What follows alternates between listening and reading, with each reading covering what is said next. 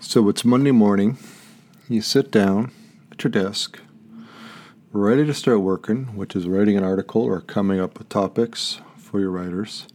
You draw a blank. What's it going to be? What do you cover? What do you write about? What do readers want to write? What are people searching? You can do keyword research, and it's a good idea for a lot of content to be based off that. After all, it's good to write about what people are searching for. But that's not the be-all and end-all. Today I want to talk about a slightly different approach to coming up with content for your blog or your content website, niche site. And that is to focus it around you. You are an expert about you. It's fun to write about you, so why not write about you? And I'll explain how you go about that. But first off, let's quickly list through really what content is designed to do, what it does on the web, or anywhere else for that matter. Content informs, it educates, it can be humorous, and it entertains. Now, informs and educates very similar, as is being humorous and entertaining are similar. But at the end of the day, most content's going to fall in one or more of those categories. When you write about you, you are the expert.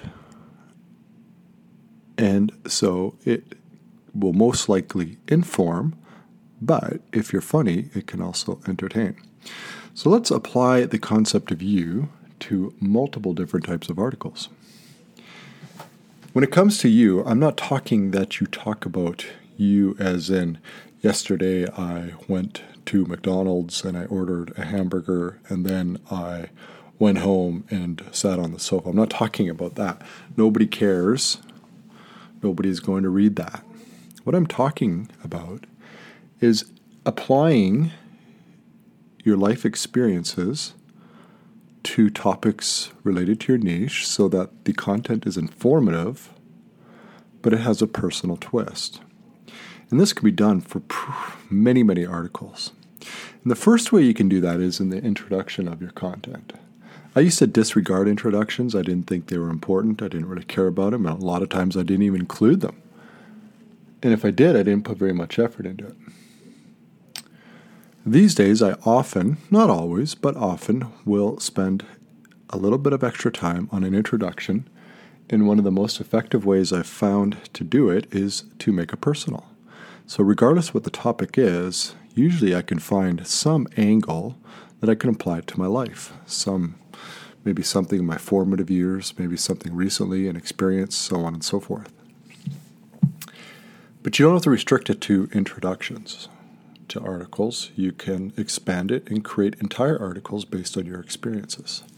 All right, let's take travel experiences. Loaded with opportunities right there. I mean, trips and vacations stick out in our mind. I find when I think about trips, there's a lot more details that I recall. And that's because it's an unusual short-term period in my life, right? I mean, I could go months kind of doing the same thing, going to work, time with my family, so on and so forth.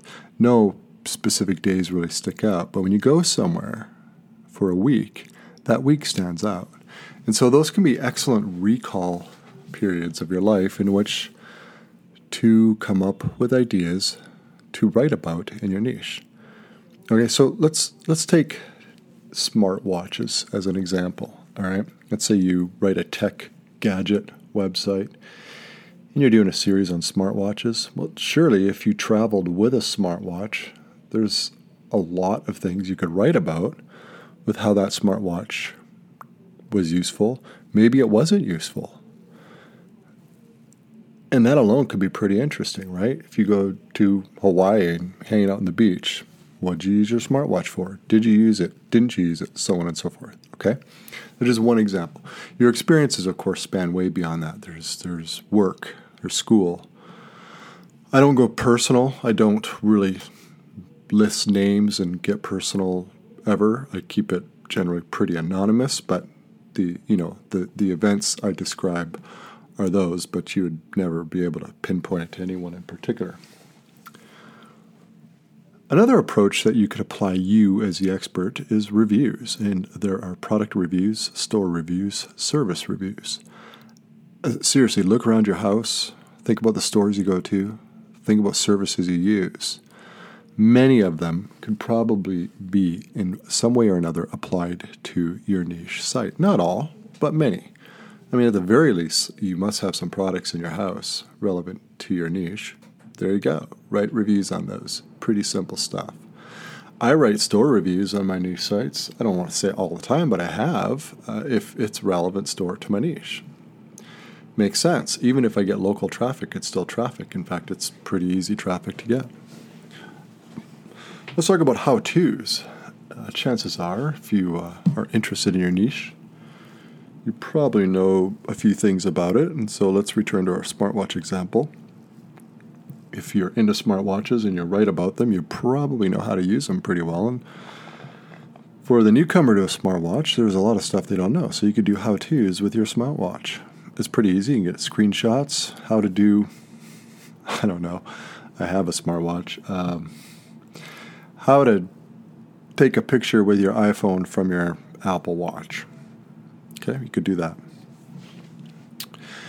Next up, one of my favorite approaches when writing about you are opinion pieces. Okay, this is endless.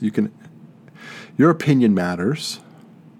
And if you are somewhat knowledgeable in your niche and you've been in it for a while, you probably have good opinions in that you can support them, back them up, argue for them. And you get opinions about anything. You get opinions about relevant legislation, politics, finances, various events, product lines. Going back to smartwatches, maybe you've come to the conclusion after having a few smartwatches over a couple of years that they aren't that good and you don't like them and they're more a nuisance than anything else and you're returning to the regular battery-powered watch. Well, there's an opinion piece based on your experience and you can explain why. Maybe you're tired of charging them every day. Maybe you're sick and tired of getting notifications on your wrist. Who knows? It could be any number of reasons, but that would be an opinion piece. Another approach would be the listicle. And you could list out favorites. You could list out favorites of anything relevant to your niche. Books, YouTube channels, websites, podcasts, apps. Speaking of apps, that's a goldmine for probably most niches. Products, services, whatever. If it pertains to your niche and you've used some or all or whatever of any type of aspect of the niche, you have a listicle, and a good one because it's based on your direct experience. You can often tie travel into a lot of niches. A smartwatch,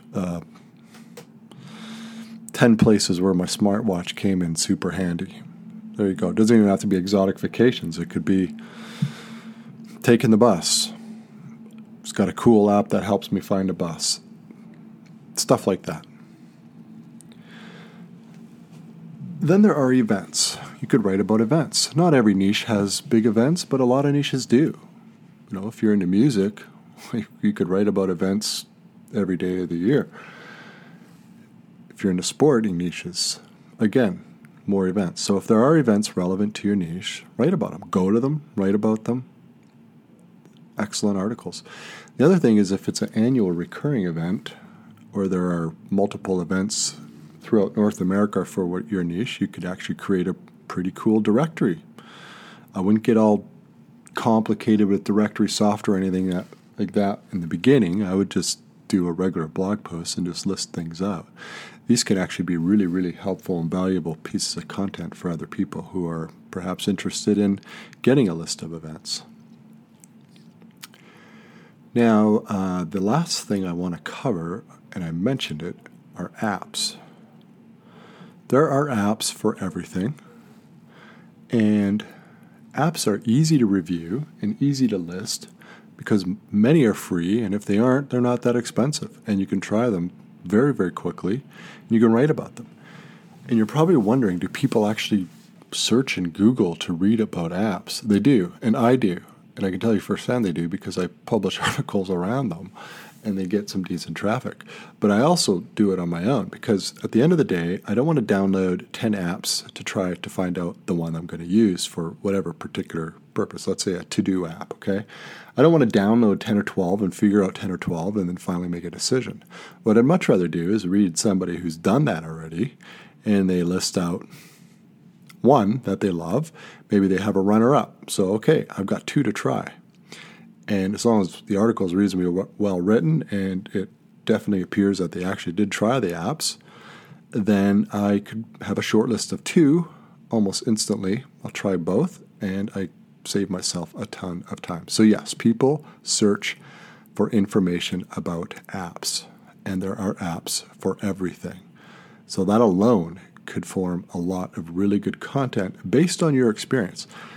And if you're going to write about them, while for personal use, downloading and trying 10 or 12 different apps is no fun, it's actually pretty easy research to do for a good article. And I would definitely do that, and I have done that. So remember, you are the expert. You can apply you to almost every topic. Some topics will obviously be more about you. You know, opinion pieces are really about your opinion.